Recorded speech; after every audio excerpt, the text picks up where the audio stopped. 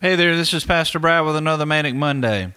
On many mornings when I get to the office, when I'm pulling out my laptop, I browse the news on Yahoo, and I must say many of the things I read leave me discouraged.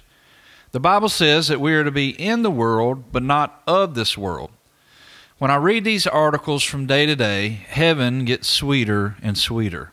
Some of the articles I read range from political garbage, usually pointed at our president. The who hates who in Washington is what it boils down to. Some articles discuss what's going on in the celebrity world, most of which are clueless to the real world. Some articles are disturbing. One example is a woman pours gasoline on her fiancé and sets him on fire. One example is a man kills his girlfriend and child, and God told him to do it. One more tragedy, a 15-year-old girl rescued from sex trafficking commits suicide. These are just a few of what you and I see daily on the news.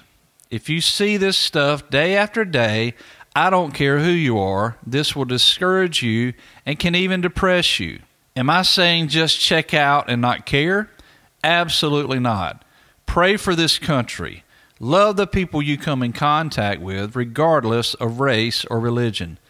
The Bible says in Philippians 4, 7, and 8, finally, believers, whatever is true, whatever is honorable, and whatever is of respect, whatever is right and confirmed by God's word, whatever is pure and wholesome, whatever is lovely and brings peace, whatever is admirable and of good repute, if there is any excellence, if there is anything worthy of praise, think continually on these things. I'm telling you to pray for this world. Love hard while you are here, but don't let it steal your joy. Don't let it depress you. If all your focus is on the world and you feel like you have lost hope, refocus. Start to think on God and His Word where true hope and peace can be found.